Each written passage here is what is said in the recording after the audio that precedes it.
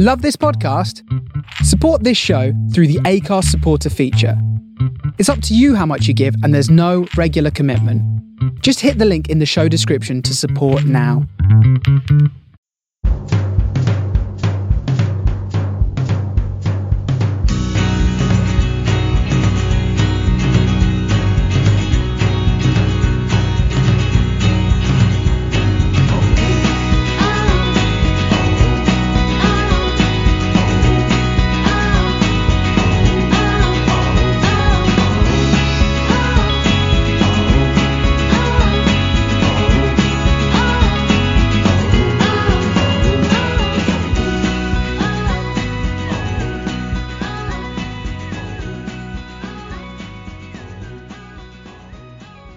Hello and welcome to the Man on the Post Weekend Review Show.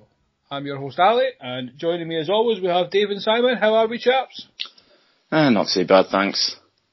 On top of the world, looking down on creation.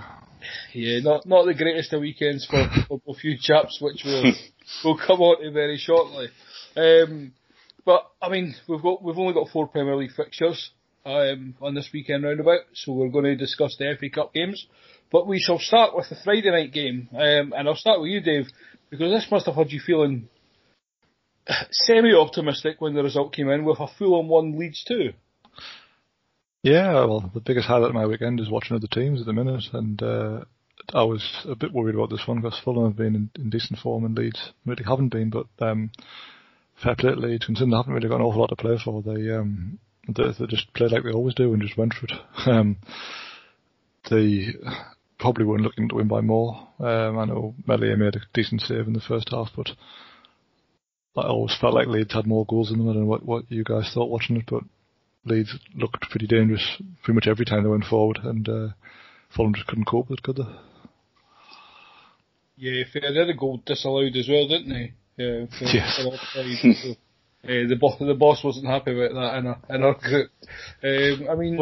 Well, Ross was just unhappy because he just saw a man with long hair flaunting it, and Ross is sat there with his shiny head. So, yeah. Oh, bless him. Yeah, Simon, I mean, is that a fair assessment by Dave? Leeds were the better team. And Oh, yeah, Leeds were really impressive. Kind of, as you said, Leeds haven't been in great form recently, and Fulham have obviously been doing very well. So I was a bit disappointed with Fulham, actually. I thought obviously it's always going to be tough against Leeds, and you never quite know what you're going to get against them. But considering some of the performances Fulham have done recently, I'm sure they'd have targeted that as a game that was, 3 points was a real possibility there. And I don't think they ever really got going. As you say, Meslier made that save, which was, I thought that's an unbelievable save. I couldn't believe he pulled it out the bag. But even when Fulham got the equaliser, you just straight away you felt if anyone's going to go on and win the game, it was going to be Leeds. It was very reminiscent of sort of their earlier season form, and probably should have had a couple more goals maybe. But they'll be very pleased with how their Friday night went, definitely. And as you say, it was the perfect start for of the weekend for Dave. But yeah. As usual, peak too soon. Yeah. I mean, we mentioned quite a lot, like, for Leeds to win, they need Bamford to well. That's his 14th Premier League goal this season, which is incredible, and none of us, especially Simon, with his with his bet, would have really banked on this. No, I didn't see it coming at all.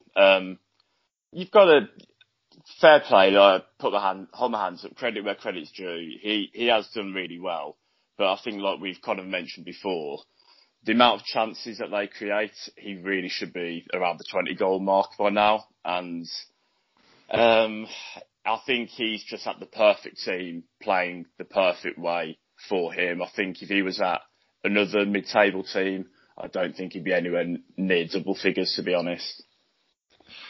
If you swapped your boy Watkins and Bamford, what would that do to their goal tallies?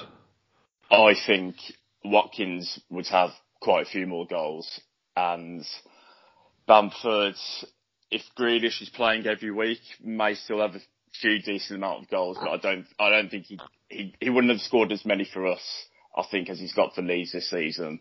But I think Watkins would have got more goals than him at Leeds. I think Callum Wilson, that for you guys, would have got more goals. I think there's a reason why Bamford didn't get the nod over Watkins for the England call-up. I just think Watkins is probably a better all-around player. That's a great segue, Simon, because I was just coming on to that point about whether you think it's unlucky not to be involved, given the way he's played this year, Dave.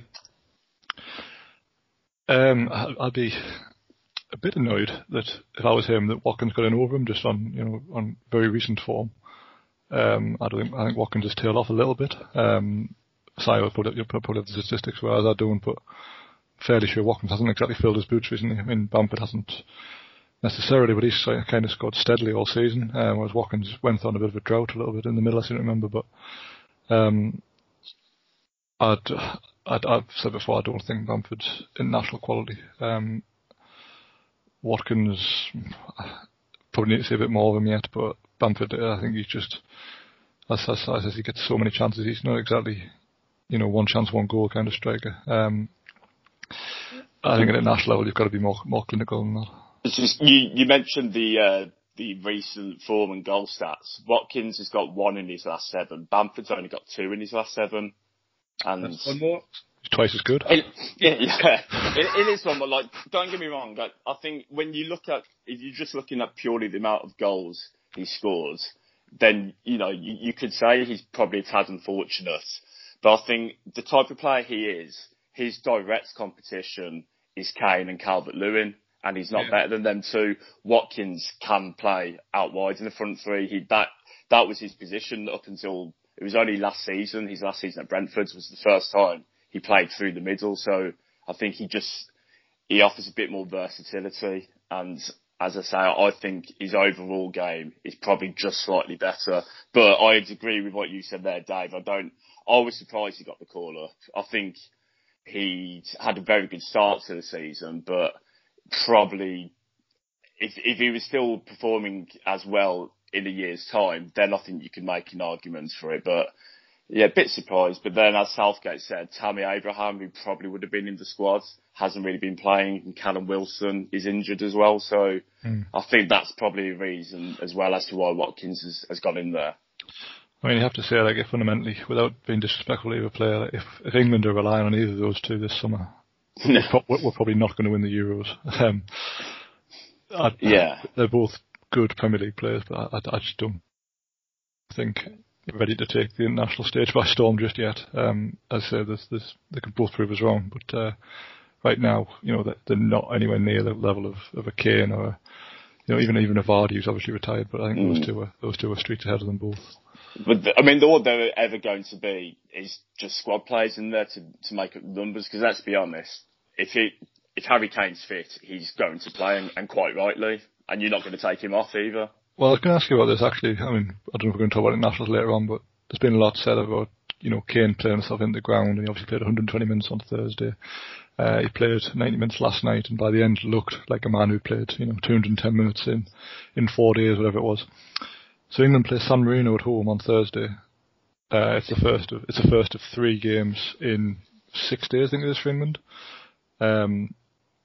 Surely, I know you must look at that as an opportunity to rest your key man. I know Kane will be like, well, I can get my stats up with that, but there must come a time where you think, how Harry, you've got a big summer ahead of you.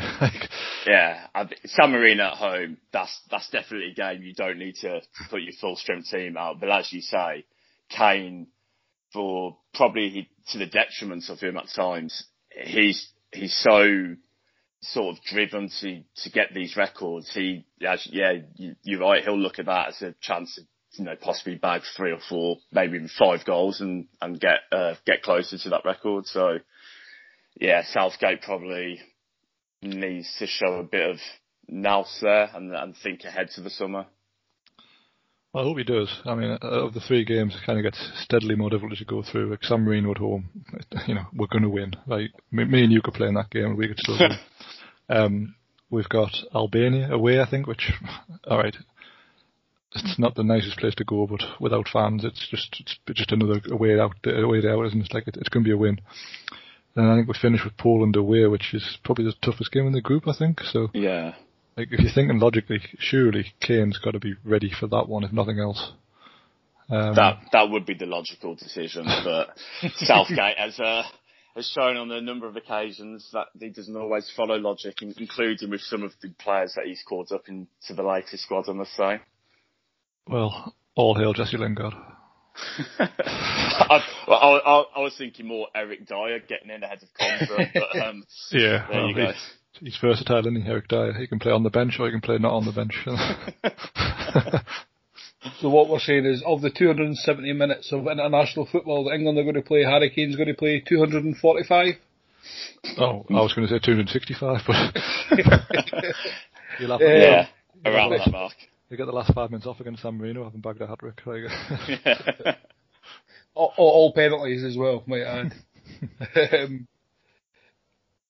You know, as you were speaking there, I was just thinking, like, all the England strikers you're mentioning, and then thinking back to the late 90s strike force, and it's fallen so far below that the conversations Bamford or Watkins, again, no offence to either guy, but back where like Fowler can't get caps and the late 90s. Yeah, the options that were available was ridiculous, wasn't it? I mean, really, someone smart out there should just do the good thing and go back in time and find a way to clone the likes of Andy Cole and Robbie Fowler and bring them back into the modern day and say, well, you can have your time all over again without, without prejudice. So, it'd be good. It'd be good fun. Just let them have their chance. Sure, Liverpool would love it, but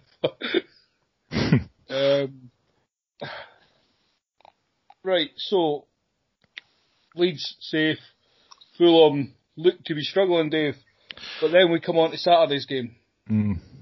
Early kick-off, was it? No, well, it was the only kick-off of the day, so it was early to somebody. It was early somewhere. We had Brighton 3, Newcastle 0. Was this as one-sided as the scoreline shown, Dave? Yeah, if not more so. I think that's the biggest worry for me, was that if we'd lost this game 1-0 and we'd shown a bit of fight and you said, well, it's a bit unlucky to go and lose to Brighton, who, as we know, are capable of playing some decent football. We're talking 65% possession against 35, obviously. 11 shots to 3, 6 on target to 1. We barely laid a glove on them. We just sat back and watched them pass around us until eventually they scored. And other than one brief moment where we hit the post, we never really looked like getting in and out of this game. We barely put a tackle in the whole match. We committed 5 fouls on a team with 65% possession, which I know fouls aren't necessarily a good indicator of how you've played, but that just shows that we were just stood there watching. The least you can do is get in them, kick them a bit, and try and knock them off their stride. But we just did none of that. It was pathetic, and I've noticed today that there's been a marked change in the pundits who haven't really been watching us all say, just looking at the league table and going, well, Steve Bruce is doing a good job, he's a good bloke. They've watched that, they've seen how bad we are against a team who were 1 or 2 points ahead of us, and now they're all out with the knives saying, we should be sacked, he's terrible, etc., etc. But every Newcastle fan has been saying this for months, if not years. It was always going to end this way. We haven't played well, really, in any of those games he's been in charge, and we've got by through luck in an awful lot of cases. But there's, you kind of get luck to oversee over left today because we were absolutely atrocious. To do this match live for one of the papers up here and trying to not swear was the hardest task of the weekend. Yeah, it must be just so demoralising and dejected just now, because as you say, there's not even a glimmer of light.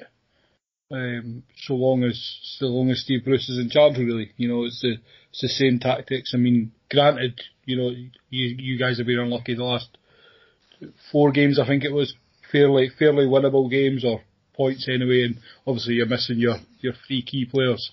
Couldn't have happened at a worse time. I think you mentioned that on last week's show as well. Yeah. But I mean, these are the types of battles that Steve Bruce was meant to be there for. And as you say, if there's no fight there, there's no. And then obviously didn't Ashley come out and give him the vote of confidence as well and repaying the trust speech? Yeah. So obviously, I think everyone in the Northeast postcode woke up on Sunday morning and thought, well, let's see what the headlines are and hope for the best. And it was all Ashley saying he was going to back Bruce and he was going to stand by him. And I don't understand why, particularly. I've actually just had to pen 1,000 words on potential reasons why he's sticking with him, and the best I can do is that on the previous occasion when we have been relegated, it's come following he's changed the manager. So when the 2 times he has rolled the dice and changed the manager, it's resulted in relegation anyway. So yeah, why change it? Now it ignores things like if he'd bought in Benitez sooner, we'd have stayed up. You could probably argue the same about Shearer, but that was a high to nothing, I think, anyway. But this was one of the first games actually where I've looked at the players and thought they've stopped playing for him. Even against like Villa last week, we went behind and it was like someone had lit a gaslight on them, and they did legitimately try and get an equaliser. This went through the motions here. It isn't right, and it's hard to see where a win's going to come from, and we kind of keep relying on Fulham losing. Most of us, we've got to play them eventually. If he sticks with the manager, I cannot see how we're going to stay up. I know he's expecting the players to be back for the next game, but the fixtures we've got after the national break, Tottenham at home, it's not easy. Burnley away, it's a horrible place to go. And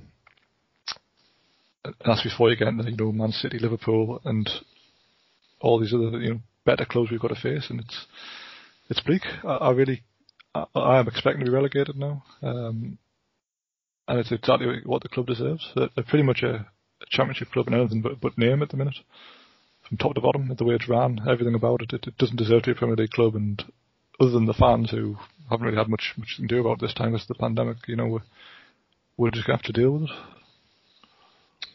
Yeah, I think that's the most worrying thing is the amount of Newcastle fans I hear speaking very similar to you as well, Dave, that they don't deserve to be in the Premier League type thing, and it's a shame because obviously the work that obviously Rafa had done originally to build it a fairly mid-table Premier League team, and then it's all kind of unravelled away again.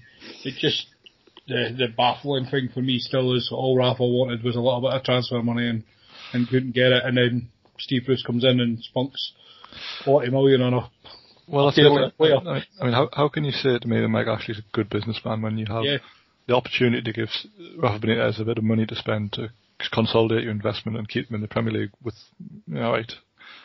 was getting minimal fuss at times. Obviously, there was a bit of attitude from him in that he wanted certain things, but as a fan, to have a manager fighting for what, for the very best for your club, I'm not going to complain at that, and neither should the owner really. Why would you be upset at someone wanting the very best for what you've spent £300 million on?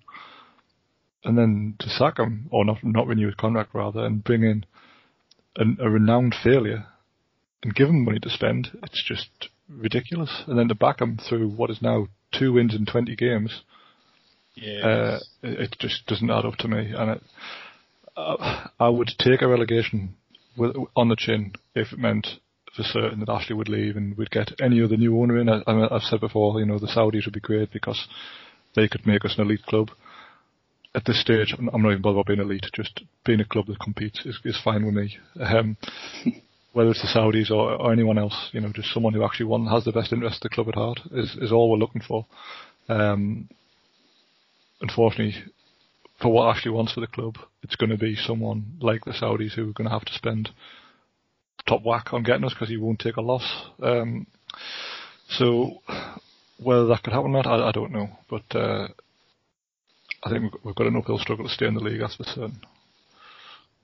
Yeah, the next couple of weeks after the international break will be vital.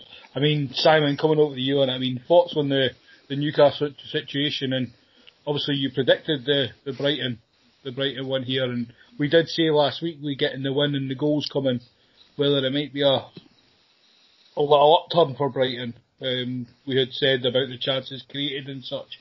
Is this the start of a little mini run for them now? Possibly. I mean, it just depends because, as we've kind of always said each week, they always tend to play well. It's just they haven't been taking their chances. And to be fair, the first couple of goals that they got on the weekends were pretty decent strikes from outside the box. They weren't typical sort of Brighton moves. Nice play to get into the box and then fluffing their lines. But for Newcastle, I mean, I was just watching it and thinking to myself, how on earth were we unable to beat them last weekend? Because they just, I mean, I don't want to sort of rub salt into the wounds, but they just looked absolutely dreadful. And I personally can't see them staying up. I mean, I looked at their run of fixtures that they've got coming up, and I think other than possibly Burnley away and Sheffield United at home, I really struggle to see where they're going to get any points from. Especially the way that they've been playing, the fact that they're going to stick with Bruce just seems mental. I can't see a way out. I mean, even with the forward players coming back, I just don't see it, unfortunately. Yeah, I think after the international break, did you see you said Spurs? Spurs at home and then Burnley away. And I think we need 4 points. Yeah, and Fulham have Villa and then Wolves. Yeah, I mean, I was looking at a few Fulham fans on Friday night, and they were saying, that their home form's actually been atrocious. There was a few of them celebrating the fact that we've only got 3 home games left. But it doesn't matter where you pick up points, does it? Points are points. Just read the latest from one of the journalists up here who said that Bruce has scheduled 6 days off in the next 9 days for Newcastle. It's just crazy. It's like he wants to be sacked, and I honestly think that's the stage he's got to now. He cannot. How can you justify that in the situation you're in? Well, I know, how can you? I know it's internationals, but surely most clubs would say that as an opportunity. We don't have that many internationals anymore. Kieran Clark's can go off playing for Ireland, as is Jeff Hendrick. I think the South American ones have been postponed or cancelled, I think. Yeah. So, Almiron's going to be around. The likes of Wilson and St. Maximin are going to come back from injury, and they're going to want, to actually train. Why would you give them 6 days off at a time where we need to be, every minute we can get on that pitch together to try and fix this should be taken? It's astonishing, it really is. And the fact that he clearly set up just to try and get a draw, I mean, you can't do that. The position that you're in, the situation, you need to pull out some wins from somewhere. And the worst thing to do against a team like Brighton is to just sit back and let them come at you. It's just so naive. I think Brighton had won 1 home game all season before we rocked up. And you should look at that and go, you know what, they're probably quite vulnerable at home. We should try and win that game. This was a team who was 16th in the league, and we're 17th. It's if you don't try and win games like that, then what do you try and win? It's just baffling, absolutely baffling. Yeah, it's a concerning time, as you say. The last 4 games have been kind of the story of Steve Bruce. Really, just no ambition, no nothing. Just doesn't. Yeah, it's as you say, Dave. It's like he doesn't care anymore. He's just. Yeah, I don't know. Well, I think he obviously, I think he wants to be sacked, and I think Ashley doesn't want to pay him his £4 million. So here we are in a standoff over who can be the shitter party for the next 9 weeks. It's just so exhausting. Yeah. Bring on the end of the season. Last question, Dave. How long is his contract, Dave? I think he has another year after this one. Another year after that. Pretty sure it was 3 years. The thing is, as well, if we go down, I can fully believe Ashley will say, "Well, he's very good at getting promoted. Let's just keep him on." Well, that's. That was where I was leading to that. Which, so what club are you going to support next season if Bruce and Ashley are still there? You're going to have to. Will we put 10 names in a hat and let you pick one? Well, the MLS starts next month. I might just start following American sports. We'll start with the MLS. Do you not fancy picking someone like the Australian Super League? Because Chris and the gang on a Thursday, they cover that every week. I'm sure Chris can point you in a nice team and set you up nicely for them. Well, I mean, I could probably do worse. He'll probably give us Newcastle Jets though, just to remind us. just to remind us. Just to rub salt in the wound. Yeah. Well, as that was the only game on the Saturday, we'll head to the last two fixtures on Sunday. What a game to start. West Ham 3, Arsenal 3. So I flicked on the score at this and seen West Ham 3-0 up. And thought, alright, Arsenal have done an Arsenal. Just, usual. But in the end, West Ham they just mentally lost this game, and I do fear for them dropping points here the way they did, because they'll be glad of the international break, I think, after that game, where players can go off and forget about this, because this really is awful. 2 points dropped here, Simon. Yeah, I mean, great fun game to watch. Finally, we had a really entertaining Premier League game. It seems like it's been a while since we've had one of them. Sort of like half an hour in, you're thinking, Christ, how many could this be? I mean, Jesse Lingard continued his recent resurgence with a brilliant goal, and then a great bit of quick thinking for the second goal with the quick free kick. And I think had West Ham gone in at half time 3-0 up, I think they comfortably win that game. Arsenal had to get something back before half time. And to be fair, their first two goals were both their own goals, so that's a slice of fortune, but you've got to credit them for coming back, because having gone 3-0 down, especially kind of the way their season's gone, it's been a bit up and down. They could have easily sort of just dropped their heads and written it off, but they did come back. And then, to be fair though, even West Ham had a couple of great chances. Antonio hit the post somehow from a couple of yards out. They had a couple of decent counter-attacks towards the end of the game, so it was a really fun game to watch. But West Ham, I think they'll feel really annoyed to themselves that they've thrown those points away. And you look at some of their games against the bigger teams, their game against Man U the other week, Liverpool, and now this Arsenal one. It's like they sort of went into them with an inferiority complex instead of just having a go, and they've obviously come away with, I think, just 1 point from those three games, and there are opportunities there for them to get more and make a real push for the top four. And I think it's those types of games which will eventually see them drop out of the running for a Champions League spot. Yeah, I think this is the first game they actually got right, though. They got everything spot on. They played the way they had been playing.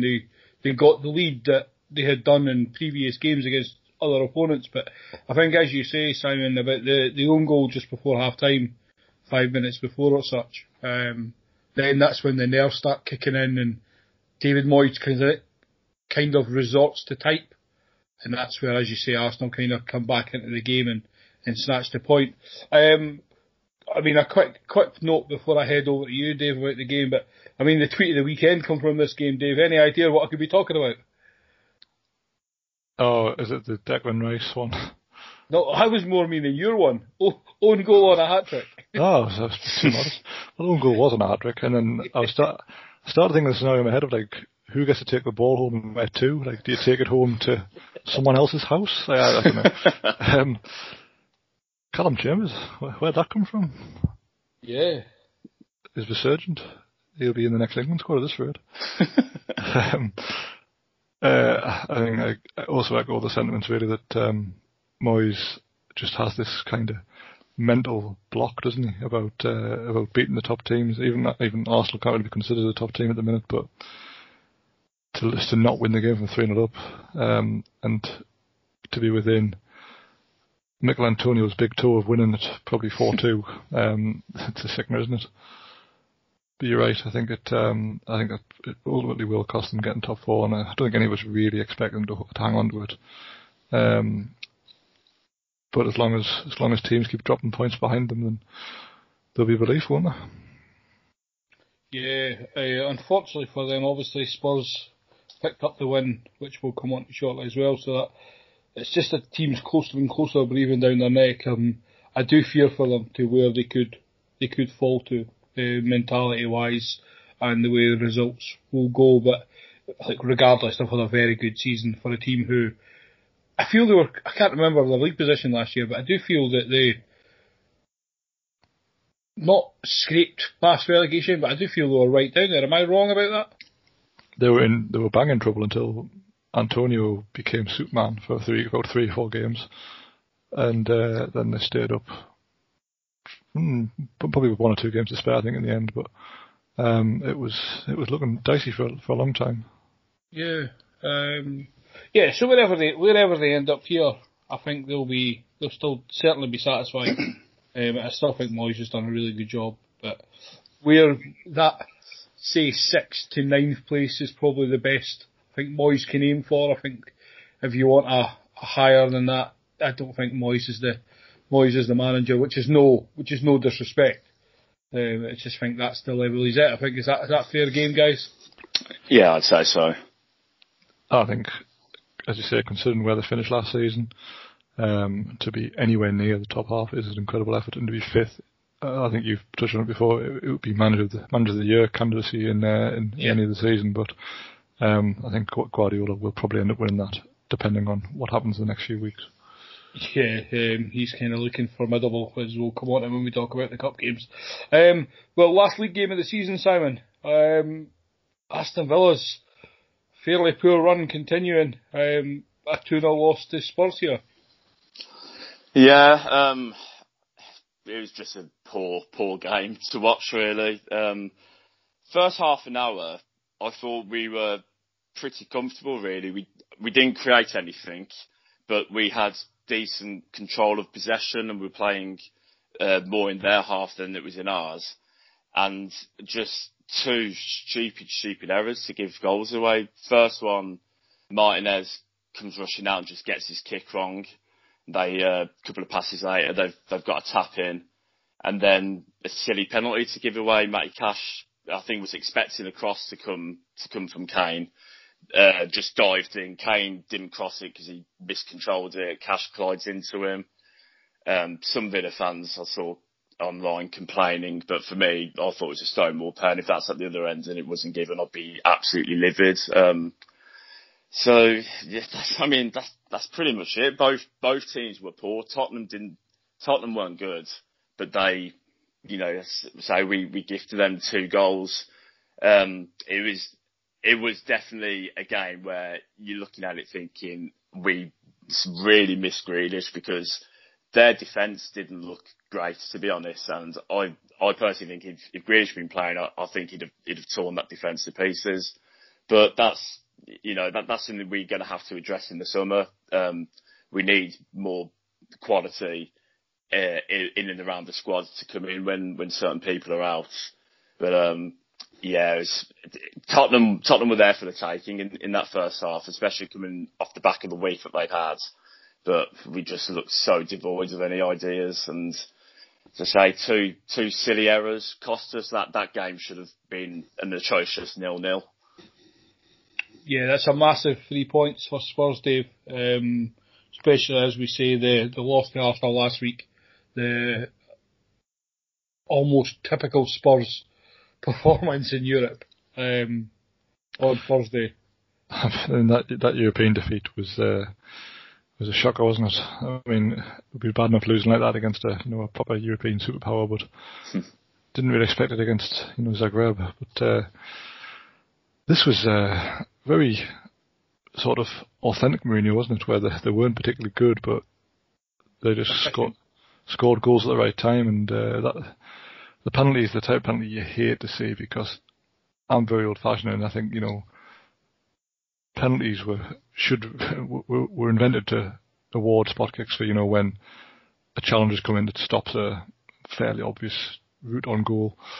And this was just as you say, like a nonchalant cross that was miscontrolled, and he's already sliding in to block the cross. And yes, of course it is a penalty by that with the law, but it's not a penalty in the in the traditional way of the way it might have been. So it's a shame for Cash. I probably don't explain what I mean very well, but he hasn't slid in to foul him particularly. He's just slid in to block a cross, and Kane's been very clever, and obviously away he goes.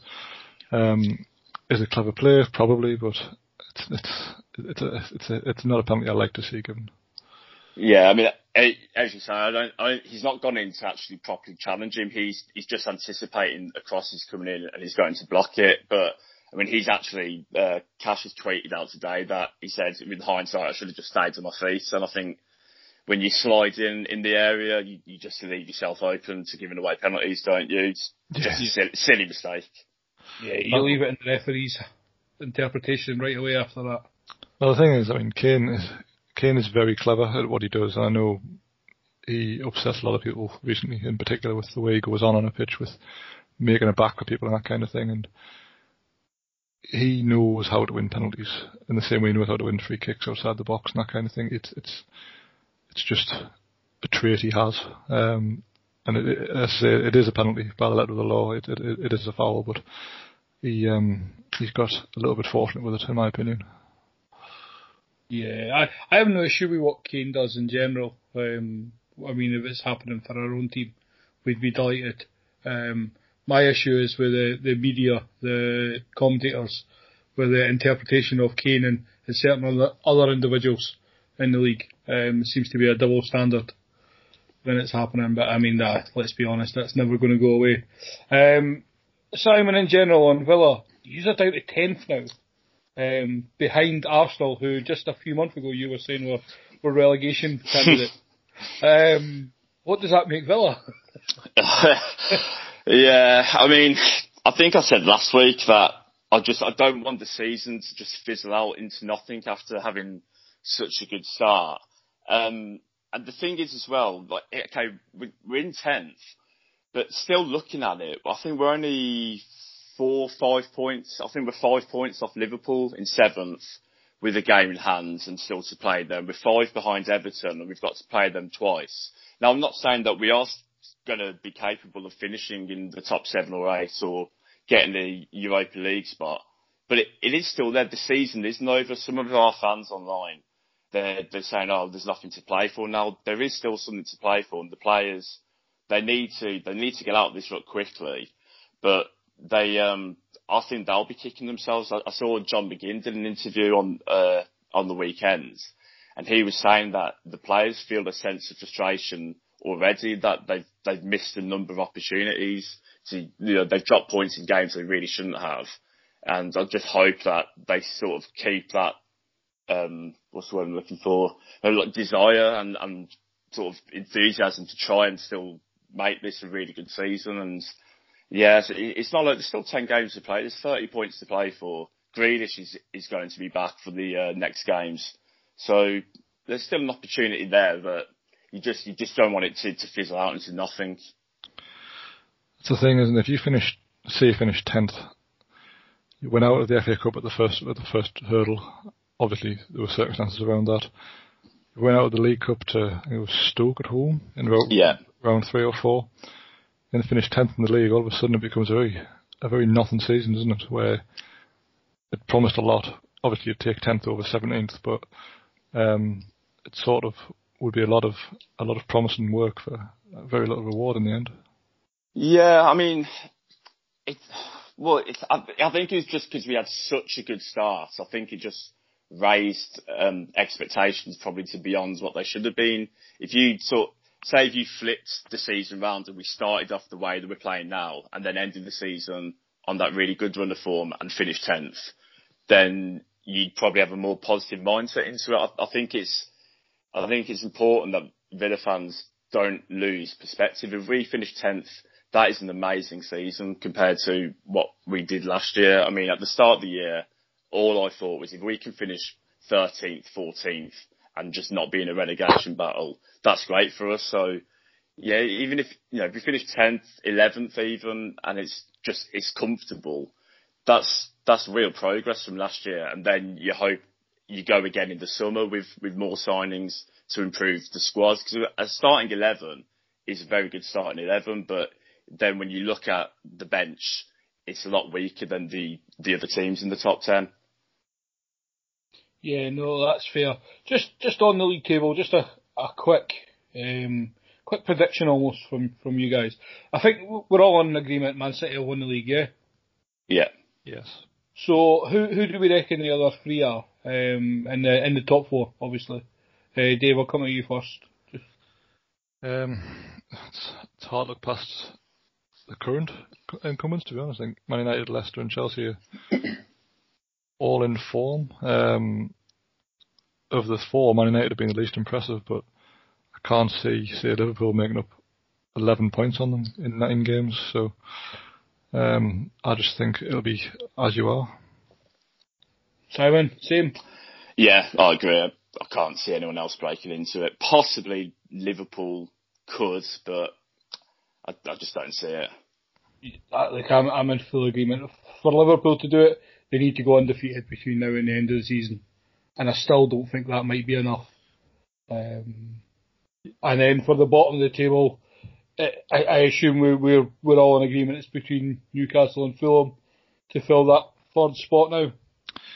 Sadly, yes. But I don't know, I mean, we're going to talk the FA Cup in a minute, but as part of his hopes that Southampton, now they're distracted by a cup semi-final, if their league form suffers, they're only 5 points up the road, and we've seen how shaky they can be when they don't have a run going. So maybe we can drag 1 or 2 teams in, but we have to win a game for that to happen. So I think it is between us and Fulham for now. Simon, agreement? Yeah, I mean, you saying they're Southampton only 5 points ahead, but I mean that's relying on you making those points up. At the moment, you wouldn't bet on it. I think it's between Newcastle and Fulham, and I personally think Newcastle will go. Oh, bold statement. Right, that's the end of the Premier League games. So we had the FA Cup quarter-finals at the weekend. So I will just run through the scores, and then we can briefly talk about them, and then maybe give me your thoughts on the draw. So Bournemouth lost at home to Southampton, 3-0 win for Southampton, which will be massive for Southampton's confidence, just bearing in mind what David just said as well. And then later on the Saturday evening, I believe it was, Everton lost 2-0 to that juggernaut that just keeps on strolling along. How they lost to Man United, I will never know. Man City into the semi-final there. And then on the Sunday, we did have Chelsea 2, Sheffield United 0. Again, they're like a nice steam train, Chelsea, just now. They're not conceding, they're not scoring too many goals, but they're just winning, very efficient. And then, I want to say shock, but it's not really, because although Man United are higher in the table, Leicester are a far superior 11. Leicester City 3, United 1. I mean, Dave, thoughts on the 4 games and your thoughts on the draw? So, as you said, Leicester beat Man United. I was very pleased for them. We've said before about Rodgers needing a win over, the teams around them. I know they obviously thrashed Man City earlier in the season, but they've been unable to get some of the games they might have won over the line, but they did well here, and Iheanacho is just in incredible form at the moment, so that bodes well for them. So I was pleased for Leicester. I'm even more pleased that they've drawn Southampton in the semis, because it'd be nice to have a non-traditional team in the final.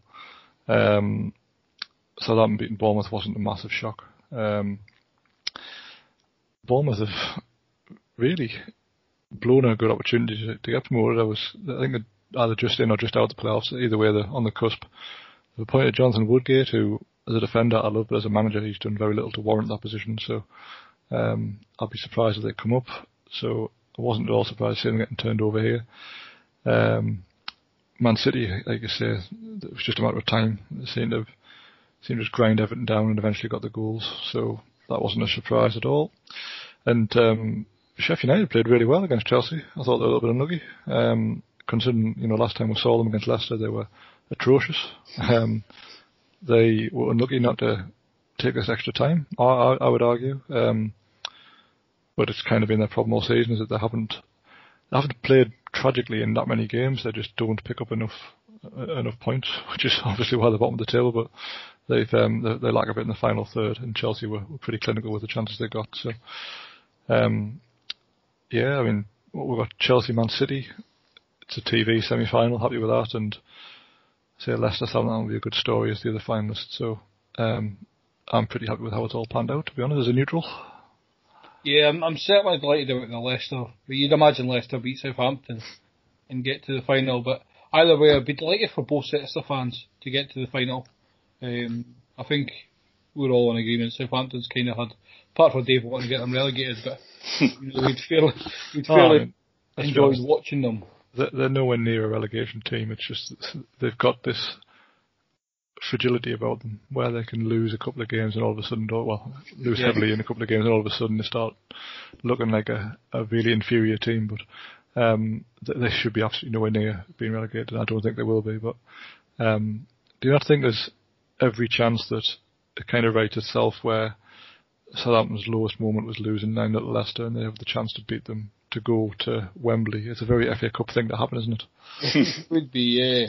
I do think this is what will almost make Brendan Rodgers' managerial career. This could be the trophy that takes him to the next step.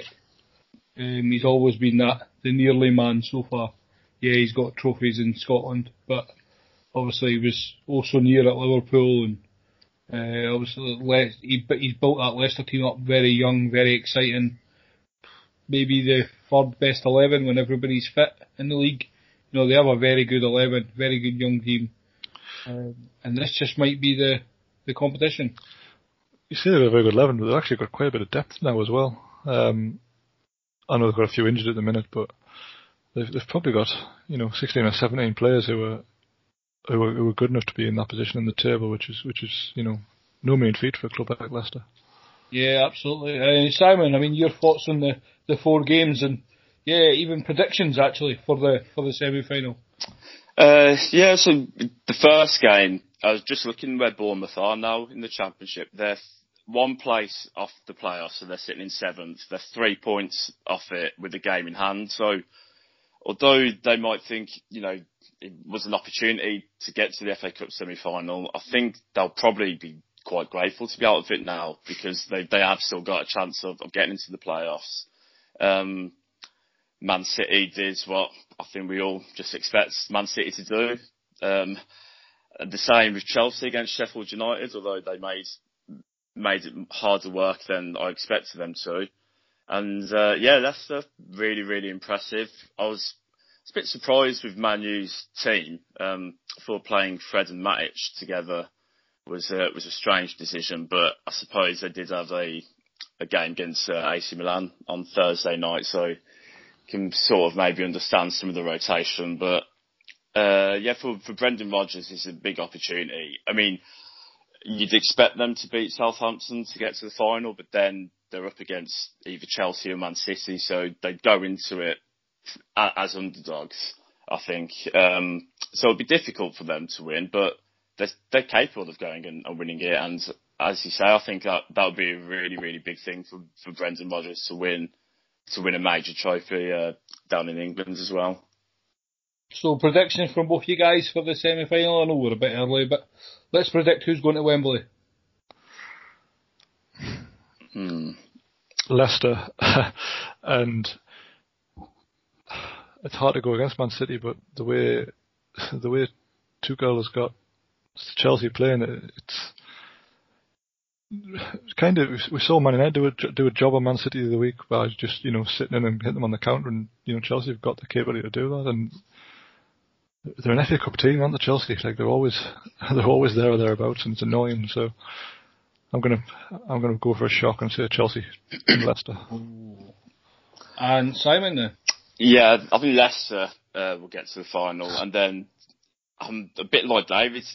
It's difficult to go against City, but I was going to say the same thing about Chelsea. They seem to win the FA Cup an awful lot.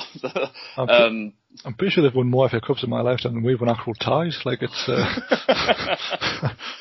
Yeah, I think at the start of the season when we were doing predictions, I predicted Chelsea for the FA Cup, saying they haven't won it for a couple of years, so they're probably due a win. I think this is going to sound like sitting on the fence, but I think a lot might depend on if the quadruple's still on by the time that game comes around. I think if it's still on, then they'll go full guns blazing. If, say, they lose the League Cup final, for example, then they might think, you know, let's just go full on for the Champions League, because I think that semi-final falls in between or around where the quarter-finals would be. So so their schedule that week is they play the second leg against Dortmund in Dortmund on the 14th. They've got the Cup semi-final the weekend of the 17th. They haven't got a date yet, and then the following weekend is the AFL Cup final. Okay. It's a busy schedule for them. Yeah. I don't know if they have another Champions League game in between. I don't know if it's one of those where like the semi-finals will just slot into the next midweek. I don't know if there's a gap or not between that, but either way, like, I mean, they've got the squad to do it. Well, yeah. I was going to say that as well. Like, if any team can do it, it is Man City. So I'll go for City, but it wouldn't surprise me if Chelsea did them.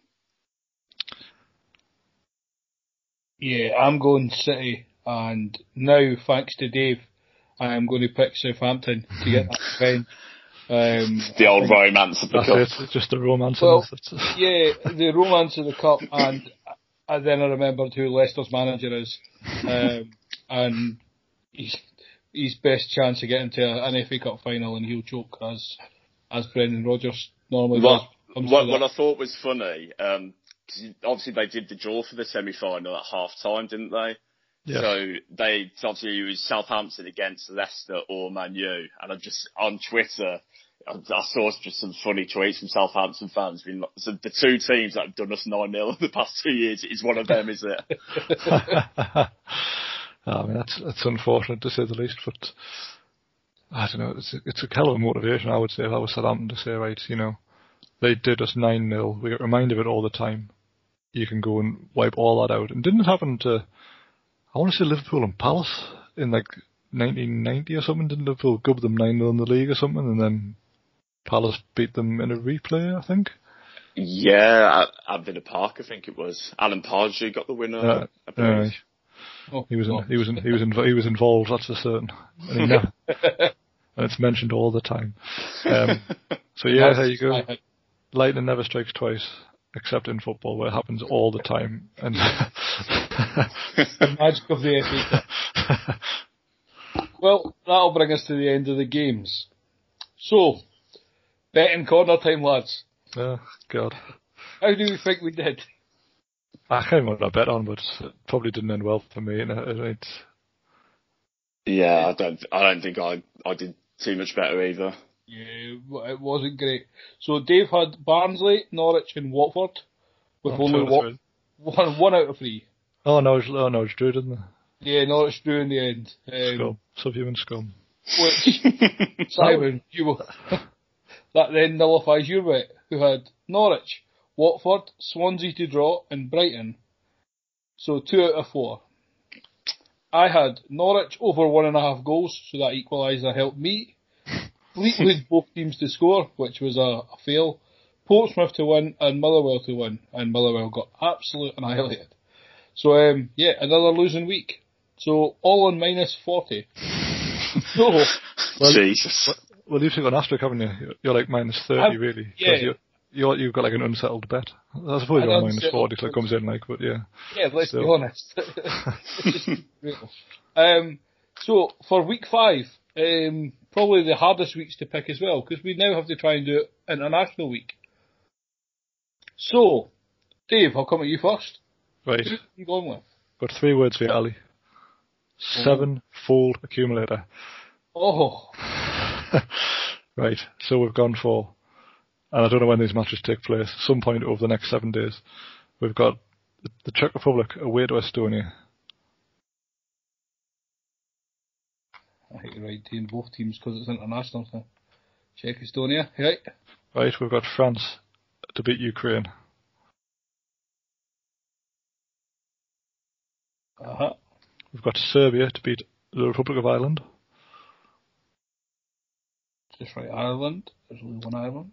Well, that'll please the... that'll open a can of worms, won't it? Right. We've got Spain to beat Greece. Spain. Alright. We've got Sweden to beat Georgia. The return of Zlatan. Yes. We've got Germany to beat Iceland. I feel that's a banker. Well, now the manager's leaving, you just don't know, do you? Oh, well, this is true. And lastly? Italy to beat Northern Ireland. Really? I thought there was only one island. Well, I'll just have to put Ireland 2 next to this one. And what are we getting back for your £10 there? I suppose I should put that in, shouldn't I? £10 returned. £53 and 26 pence. £53 and 26 pence. Which I think is almost a guarantee. Yeah, you'd say so. I'm trying to think, there's none there really. I mean, I don't know who even plays for Ireland anymore. Does Robbie Keane still kick a ball? Well, they'd be better off. I was going to say, honestly, he could still play it and they'd be no worse off, but I'm sure they haven't scored in like 7 games or something. Like, wow. I'm sure it's going to be ruined by Jeff Hendrick, isn't it? I'm pretty sure they've still got Shane Long playing for them. Yeah. Imagine if Jeff Hendrick scores, Dave, and he reveals that I Love Mike Ashley t-shirt. And then he just... with Bruce's face as the heart on there. Just a melted Steve Bruce face into a love heart shape. God bless. Right, Simon, what have you gone with this week? So I've just gone with the 4, and pleasingly, I've only picked one game that Dave has also picked as well, so we're getting better. We're getting better. Next week there might be none. Oh, yeah. One of us might win. So that game that I picked, which is the same, is I've also gone for Sweden to beat Georgia. Right, so I'm going to go put money on Georgia to win. Yeah, because I don't think you have got a result right that you have matched each other on yet. Right. No. Next up. I've gone Norway to beat Gibraltar. What are the odds on that? It must be like 20 to 1 on or something, is it? 66 to 1 on. Right. I've gone Poland to beat Hungary. And lastly? And you know what? I love to chuck a draw in there to boost the odds. I've gone for Scotland and Austria to draw. And as soon as you said draw, first person came out was just Scotland. Scotland, and I'll put a T beside that. And what are you getting back for this one? £92 and 90 pence. The draw must really make this up, because the rest must have been... Yeah. Well, I've gone for a really boring one this week. So I have gone for Bristol Rovers, Peterborough, Cowdenbeath and Hearts, all to be over 2.5 goals in the game. They're all 3 o'clock on Saturday. And my returns are £99 and 36 pence. So playing it semi-safe. And let's be fair, we'll likely lose anyway. One of us has got to win this week, otherwise I don't know if we can justify continuing this segment. That's a very fair comment. Maybe something we have to reevaluate in pre-season. Yeah, it almost makes our opinions on the games redundant, because it's like, well, there's evidence to show you don't know what you're talking about, because you lose your bets each week. I still say we have more credibility in our opinions on the game than the Soccer Saturday panel. Very good point. Very good point. Well, as long as we have less outlandish views than Matt Letizia, I think we're all doing all right. I don't think there's much we can say that would be more outlandish, put it that way. I think even on a Saturday night after 27 pints each, we'd still speak more sense. I'm saying nothing. Well, I'd hope so. But I haven't had a drink in a while now, so who knows how that's going to affect us. Yeah, a year tomorrow, lads, since the very first lockdown. Should have a party. Well, although we were allowed. You can have a garden party next week, I think, can't you? Yeah, from next Monday. Well, there you go. We'll have a podcast called Man on the Fence Post, where we all stand in our gardens and lean on the fence, and we'll give opinions that don't involve sitting on a fence. Oh, what a strange year. I'll have to really edit this bit out. Why? So, it's more sense than we normally talk. valid point. This all stays in. Well, chaps, no league football next week, and I'm really not coming on to talk international football. Oh, so, I'm having an absolute 2-week detox in football. Well, on that note, Dave, we're still going to have a show, but the boss man is going to come on and join us and take over the hosting reins. Oh. And us three are going to go head to head in a little quiz battle. About what? I have no idea. I was going to do one just with us three, where you guys against each other, and a little, just a review of the Premier League quiz. Just questions on what's happened in the league this season. But Ross has jumped in and offered to write the questions, so it could be about all sorts. So it's a 3-way quiz next week, boys, so get studying. I will. I mean, why not? It's not football, Dave. That's the point. We don't have to discuss any losses, any wins. We can just come on and get questions wrong instead. Well, tell you what, I'm going to bet on Simon to win and you to come second, and then which definitely works in my favour. Unless it's a wrestling quiz, I'm bottom. I can guarantee it. If we get wrestling questions in there, yous are snookered.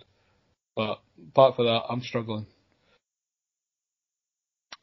Well, you never know. You just don't know, do you? I have to wait and see how cruel or kind Ross decides to be. I feel you're the one who will get shafted the most, to be fair, Simon. Yeah, I'll be honest, that's my concern. 120 Leeds questions about Patrick Bamford. Oh, God. Oh, bless. Anyway, I feel this podcast could go completely off the rails if we carry on, bearing in mind it's a fairly quiet weekend, so I think we shall we'll call it a day there. Simon, let the listeners know where they can find you and anything you're working on.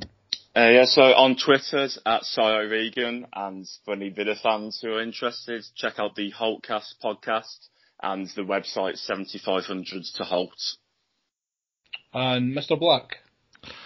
So the Twitter for me is at CM9798, and we've got all the usual blogs on Champman and New Football Manager and the stuff going on Champman fans. So Ross, the boss man, has given away a copy of 0304, so if you fancy getting your hands on that, just head over there and tweet the tweet, and hopefully you'll be the lucky recipient of Champman 0304. What a prize. What a prize. Champman, we were just discussing this today, Champman was a far superior game to any of the football managers.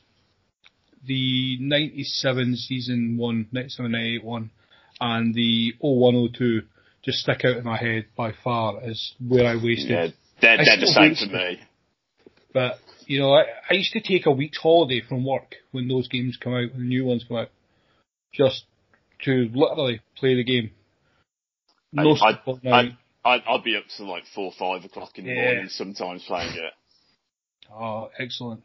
But anyway, you can find us at Man in the Post on all your social media platforms. You are obviously listening to this, where our weekend review show comes out every Monday. Chris and the gang every Friday, where they talk about all football throughout the world. I keep saying leagues in Europe. Chris loves all sorts. And 11 Pieces of Me come out every Thursday morning. And the current one out at the moment is our very own Simon's. So it only took about a year to be released. So we hope you're listening. We hope you like it. So just keep interacting. Anything you want to hear from us, just hit us up on Twitter. For all my wrestling fans out there, WrestleMania season's coming up, so check us out at Ring the Bell. We will have lots of shows coming out, a lot of live casts as well, with the ridiculous amount of content that WWE is going to be putting out. So, yeah, do that for us. Head over to Man in the Post, give us ratings and reviews, share all our content, as I say. Thank you very much for listening. Thank you to Simon and Dave for joining me as always. Cheers, mate. Cheers, Ollie. And always remember to keep your Man in the Post.